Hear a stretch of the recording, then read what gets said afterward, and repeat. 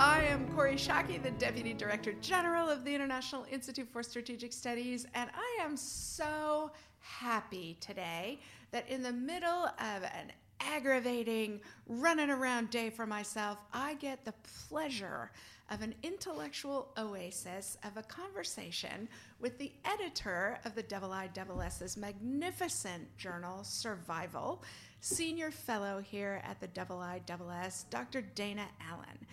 Dana was educated at Yale and at the Johns Hopkins School of International Studies, SAIS, School of Advanced International Studies, and teaches, both taught there in Washington and is an adjunct professor of European Studies in the Bologna campus now. Parenthetically, Kori closed down Dana's ability to do that. He is the author of 7 books. The 2016, his most recent with Steve Simon, Our Separate Ways, a very good book about the divergence between American and Israeli national security interests. My favorite of his books is the 2012 Weary Policeman, American Power in an Age of Austerity. He's written widely for foreign policy, for foreign affairs, for every posh journal you can imagine. But most importantly, he also routinely writes for the journal he edits, Our Own Survival. Dana, thank you so much for making time to talk through what you do with us. Thanks for having me. So as regular listeners will know, we ask the IISS scholars the same kinds of questions, and the first one is start with what you work on that's topical and in the news, and tell us how we should think about that problem. Well, I guess the obvious thing to talk about is the current kerfuffle, if that's the right word, involving the resignation of Sir Kim Darroch, the UK ambassador to the United States, after the leaking of cables in which he wrote derogatory things about President Trump. This is not an episode, I think, of lasting importance for UK-US relations. They will obviously get over it. But I think it does reveal things that are significant, including some significant illusions regarding the so-called special relationship. There's been, on the side of Brexiteers, the idea that Brexit will be compensated for or cushioned by the American relationship. Economically, that doesn't make a lot of sense. Britain's economic relations with the EU, the rest of the EU, are always going to be dominant, and its future prosperity is going to be, to a large extent, dependent on those relations. Politically, it might have made sense if Brexit had happened in a benign international environment.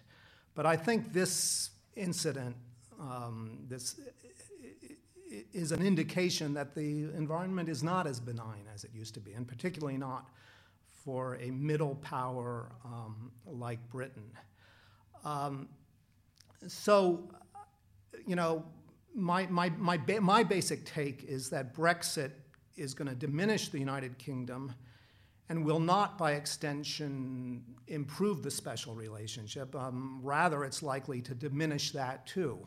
Now, you could always, I suppose, the proponents of this idea that a global Britain anchored in a special relationship with the United States is going to do better after Brexit would say, well, there are different American administrations, different American foreign policy. There's a Trump reaction to Brexit, and there's a more traditional American foreign policy reaction to Brexit. And by more traditional, I would say, I would include presidents like Obama and both President Bushes.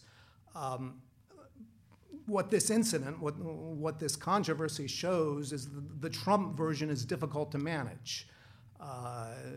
President Trump is, let's put it, at least confusing in the the parameters he sets for relations with allies, and that clearly includes the United Kingdom. I love that you are framing the discussion about Brexit as a discussion about the bet Britain has made on its American relationship.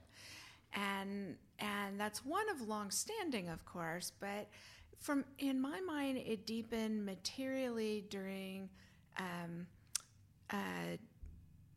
Tony Blair's government, when the British Defence Reviews began stating as a fundamental assumption that Britain would never fight a war without American assistance.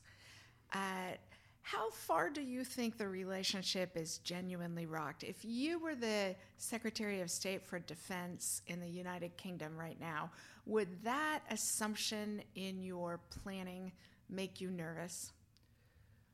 I don't think that assumption is rocked. I think I said at the outset that, or at least I meant to say at the outset, that the common interests between the United States and Britain are still there. They'll still endure. There is still a kind of a special relationship. And so that planning assumption is probably correct. But I'd say a couple things about it. First of all, while Britain may assume that it's not going to fight without the United States may have less of a regard for what Britain brings to the table.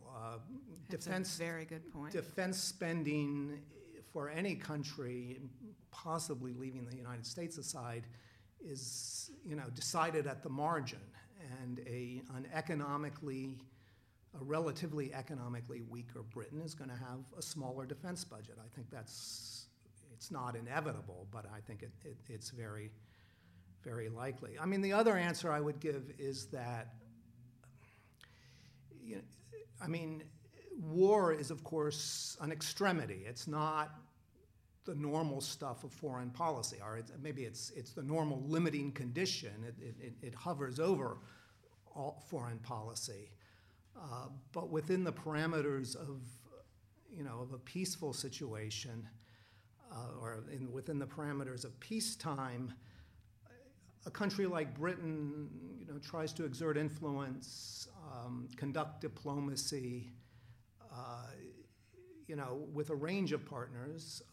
Britain, you alluded to the fact that this sort of bifurcation or this tension between a European vocation and an American special relationship is a very old one. It goes back at least to World War II. British policy, though, has always tried to balance, let's put it that way. And it's always been pushed by Americans. Again, there are a few exceptions to this, but it's usually been pushed by Americans to have a place in Europe, because American administrations saw that as being in the American interest. I think the Americans are still going to see that in the American interest. The Trump presidency is an anomaly in this regard, but assuming we return to something like the traditional American foreign policy, you're going to see a marginal shift of American interest and attention, I would say, to France and Germany, and away from the United Kingdom. It's not going to be catastrophic. It doesn't mean the end of the special relationship. It's marginal. But it's not what some Brexit proponents imagine, which is a supercharged revival of the special relationship. Yeah, I think that's really interesting. So one of the things I notice about our terrific team of analysts here at the IISS is that many of the best of them come from backgrounds as journalists. And I actually did not know about you until I was getting ready for this interview, that you too got your start as a journalist, that you covered state politics in the great state of Maryland, that you covered finance issues in London. How did you get your start as a scholar? How do you come to the path that makes you the editor of a prestigious scholarly journal? Well, as you imply, I came to it sideways. I was an English major at Yale, and like many English majors, saw myself as a budding novelist. And so I took the Hemingway route of working for provincial newspapers, which I did for a few years. And after about 4 years of covering things like the Maryland State House and criminal courts, I emulated a family friend and enrolled or applied to Johns Hopkins SAIS, the School of Advanced International Studies. I applied to the Bologna Center, Bologna, Italy. I had never actually been to Europe previously, which is a little odd because I've sort of almost never left since then. Yeah. My plan was to continue as a newspaper journalist or some kind of journalist. But while at Johns Hopkins SAIS, I acquired a mentor, which I think is an important pivot of a lot of these stories.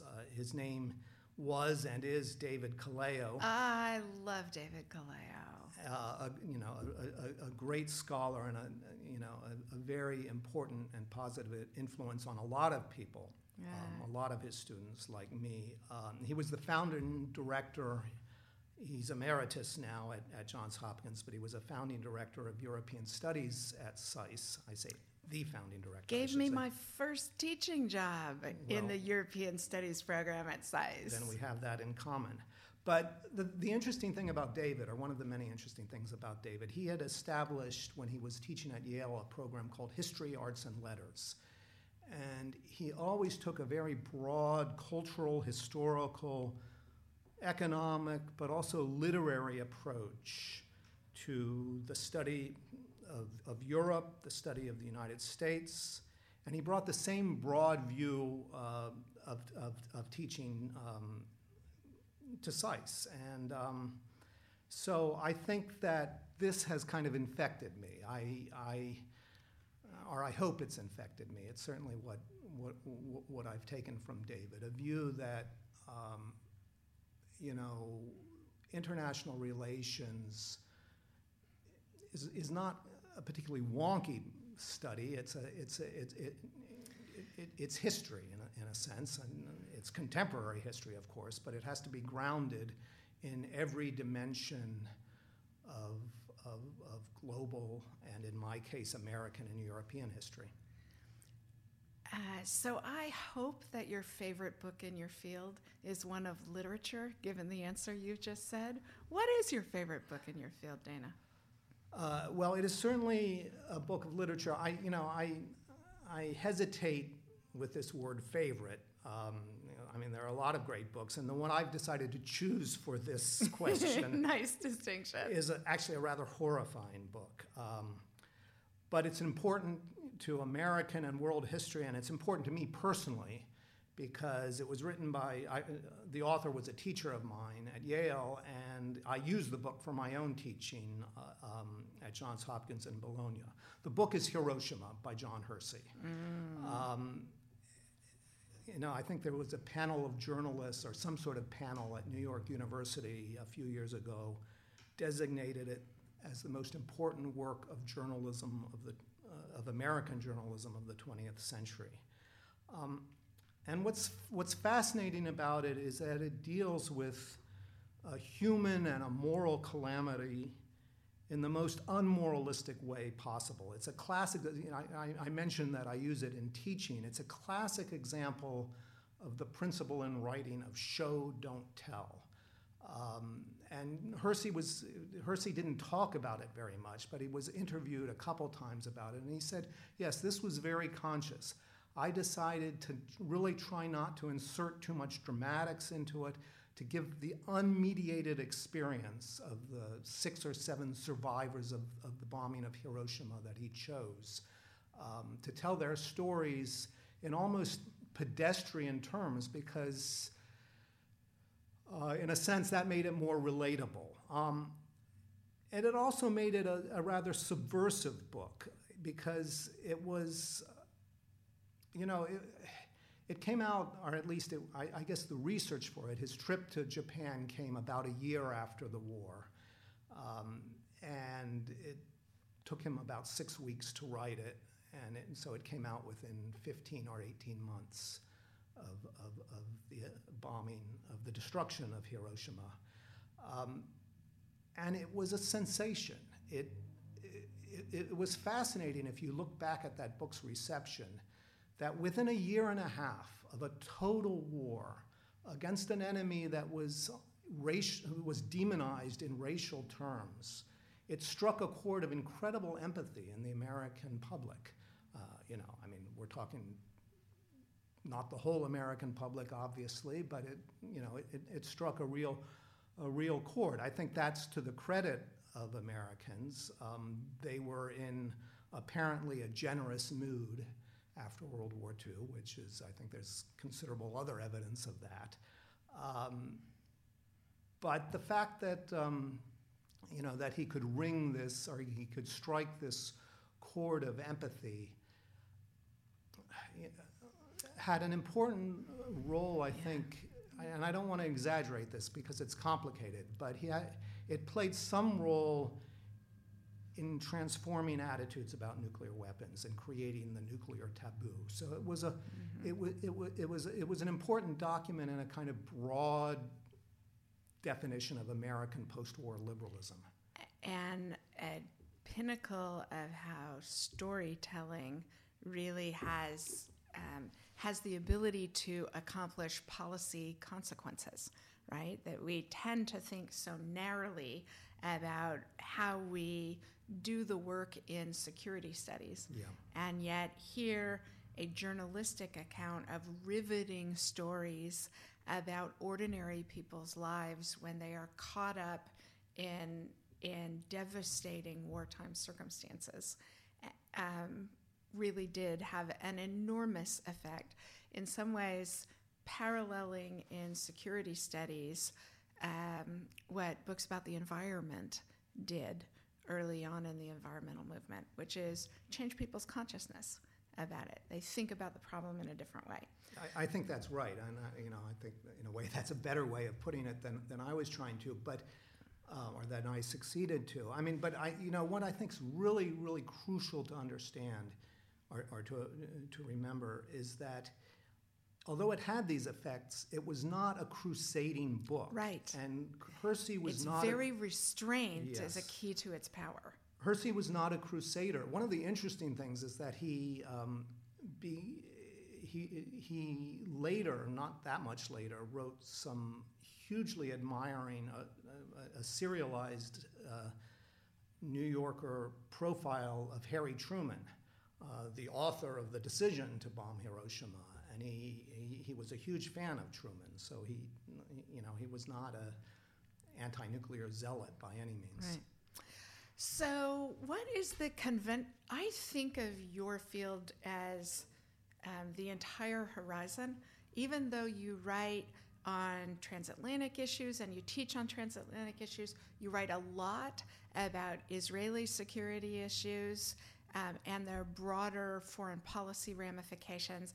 But I actually think about, because you edit a journal of such expanse, I think about your field as the entire horizon of strategic studies, so much broader than most people's. So in all of that expanse, give me an example of conventional wisdom that's just wrong.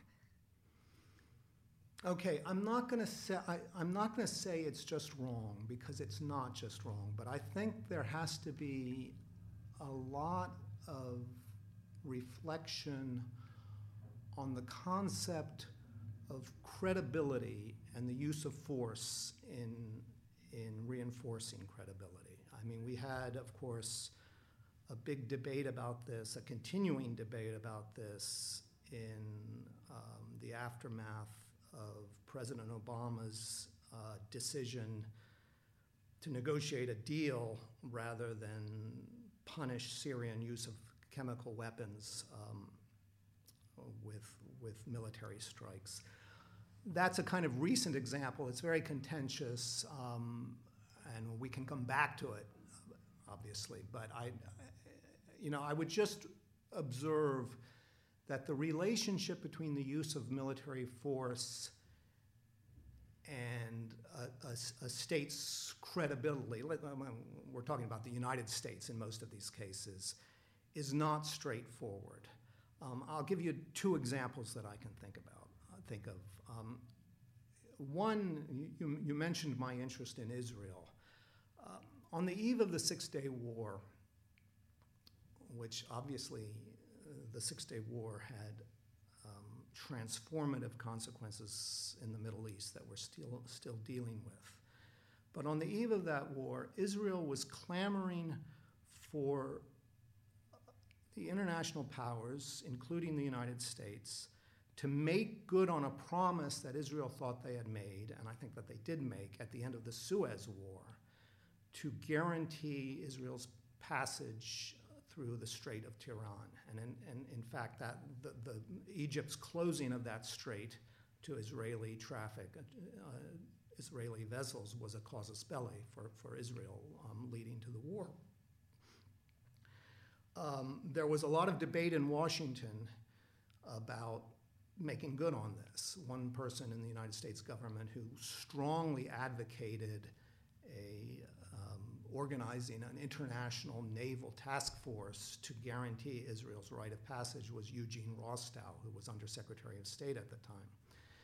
The United States decided not to do it, and if you look at the debate at that time, it's pretty clear that one reason they decided not to do it was because of what somebody at the time called a bad case of Tonkinitis in the United States. Basically, the United States was bogged down in Vietnam. They didn't want to open up the possibility of another war and getting involved with something that might be reminiscent of the Gulf of Tonkin incident. Now, the irony here, and the reason I bring it up, is because around this time, in the year previously, Lyndon Johnson had been begging American Jewish leaders, and also, in fact, the president of Israel, to recognize that the American war in Vietnam was important for American credibility. And he specifically said, if we don't stand by the small nation of South Vietnam, then we're unlikely, it'll rob the credibility of our promise to stand by the small nation of Israel. And Johnson explicitly used this argument. And he wasn't wrong. I mean, but the point is that there's also an opportunity cost. The fact that we were bogged down in Vietnam didn't increase, but diminished our ability to make good on the promise to keep the Strait of Tiran open. So let me pull you to a contemporary example. President Trump calling off the retaliatory strikes on Iran a few weeks ago. Planes are already in the air, supposedly, and the president decides that he doesn't want to risk a war with Iran over attacks ostensibly by Iran of international shipping in international waters. Does that have any effect on American credibility? How does this fit into this complicated subject? Where would you put that on the scales? It certainly has an effect on American credibility, but I think what it does is reveal the truth, which is that President Trump does not want to go to war. And it's probably good not to bluff. Or at least if you're bluffing in such a volatile situation where military confrontation and war is a real possibility, you're not going to, bluffing can be dangerous, let's put it that way. So my assessment of the National Security Advisor, John Bolton, is that he's doing his job badly because he and Secretary Pompeo keep, in the case of North Korea, in the case of Iran, possibly even in the case of Venezuela, they are driving administration policy towards a very hard line that has as a constituent element the use of military force to achieve the president's objectives. They keep setting up that dynamic, and the president keeps not being willing to carry it out when you get there. And that strikes me not only as damaging to American credibility, to the extent that credibility matters. And I support your point that this is a lot less straightforward than most people treat it as. But the second piece of it is that, we've seen this movie a few times before, and it's just bad tradecraft to keep putting the president in a position which requires him, perhaps for reasons of credibility, to use military force when that's obviously not his inclination. Yeah, I mean, I agree with that, and I also think that it shows. I insisted that I'm not trying to call this a completely wrong form of conventional wisdom, because in the example you're using, actually, it does show the problems of reduced credibility. One of the problems you see is that Iranian leaders are saying openly, and I've heard Iranians privately say, they don't believe the United States will go to war. They think they've read this president, and they know he doesn't want to do it. Well, that obviously invites challenge, and since the whole system is sort of rigged up with a possibility for war, it could lead to a very bad miscalculation. So that's in a sense, that's the obverse of credibility, leading not to, appeasement, but leading to a military crisis, leading to war. So let me ask you, in what of your huge body of work is your favorite? What's the work you like best that you've done? I should probably say, I should probably cite survival here, because it's probably the most important thing I've done. It's certainly but you what clearly, that's not the answer you want to give. Well, I'm very proud of survival, and I put a lot of my life into it. But I think that, since I said I wanted to be a writer, and I do write books, I'm going to name a book. I was pleased to hear you say you liked Weary Policeman. I think it's a terrific book. Something that I'm quite proud of. But I actually think Our Separate Ways, it's my most recent book, and I think it delves into so many subjects that I'm interested in. I'm fascinated by Israel. I'm fascinated by the U.S.-Israeli relationship. I'm concerned about it. And the book was an expression of that concern, a sense that, these two societies that have long been mirror images of each other, the mirrors are breaking, they're growing apart. On the other hand, the mirrors are breaking internally, too. There are divisions between the United States and Israel, but there are growing divisions within both societies. I just think the predominance of, the winning coalition in the United States is more likely to take it in one direction, and the winning coalition in Israel is more likely to take it in another. But really, this was a book I had wanted to, or a subject I had wanted to grapple with for a long time, because it's really fascinating the way U.S.-Israeli relations have been tied up with so much of what the United States thought it was doing in the world, both as a strategic power, a strategic guarantor, but also as a promulgator of liberal values. And the U.S.-Israeli relationship has been a values-based relationship, and has been a strategic relationship. And it's had different emphases at different times since the birth of Israel. My major concern, and the concern of my co-author, is that values part is going to strain to the breaking point. Excellent.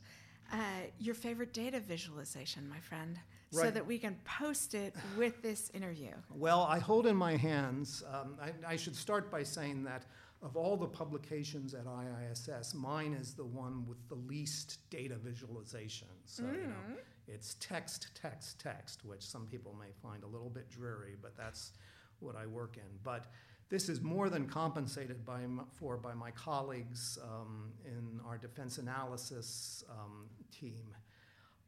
They put out a chart. I don't know how long they've been putting it out, but I'm looking now at a version that goes back to 2014. And I also have the, I guess the 2019 version, or no, I guess it's not out yet. But it is a graphic representation of states by their defense budgets, the top 15 defense budgets in the world.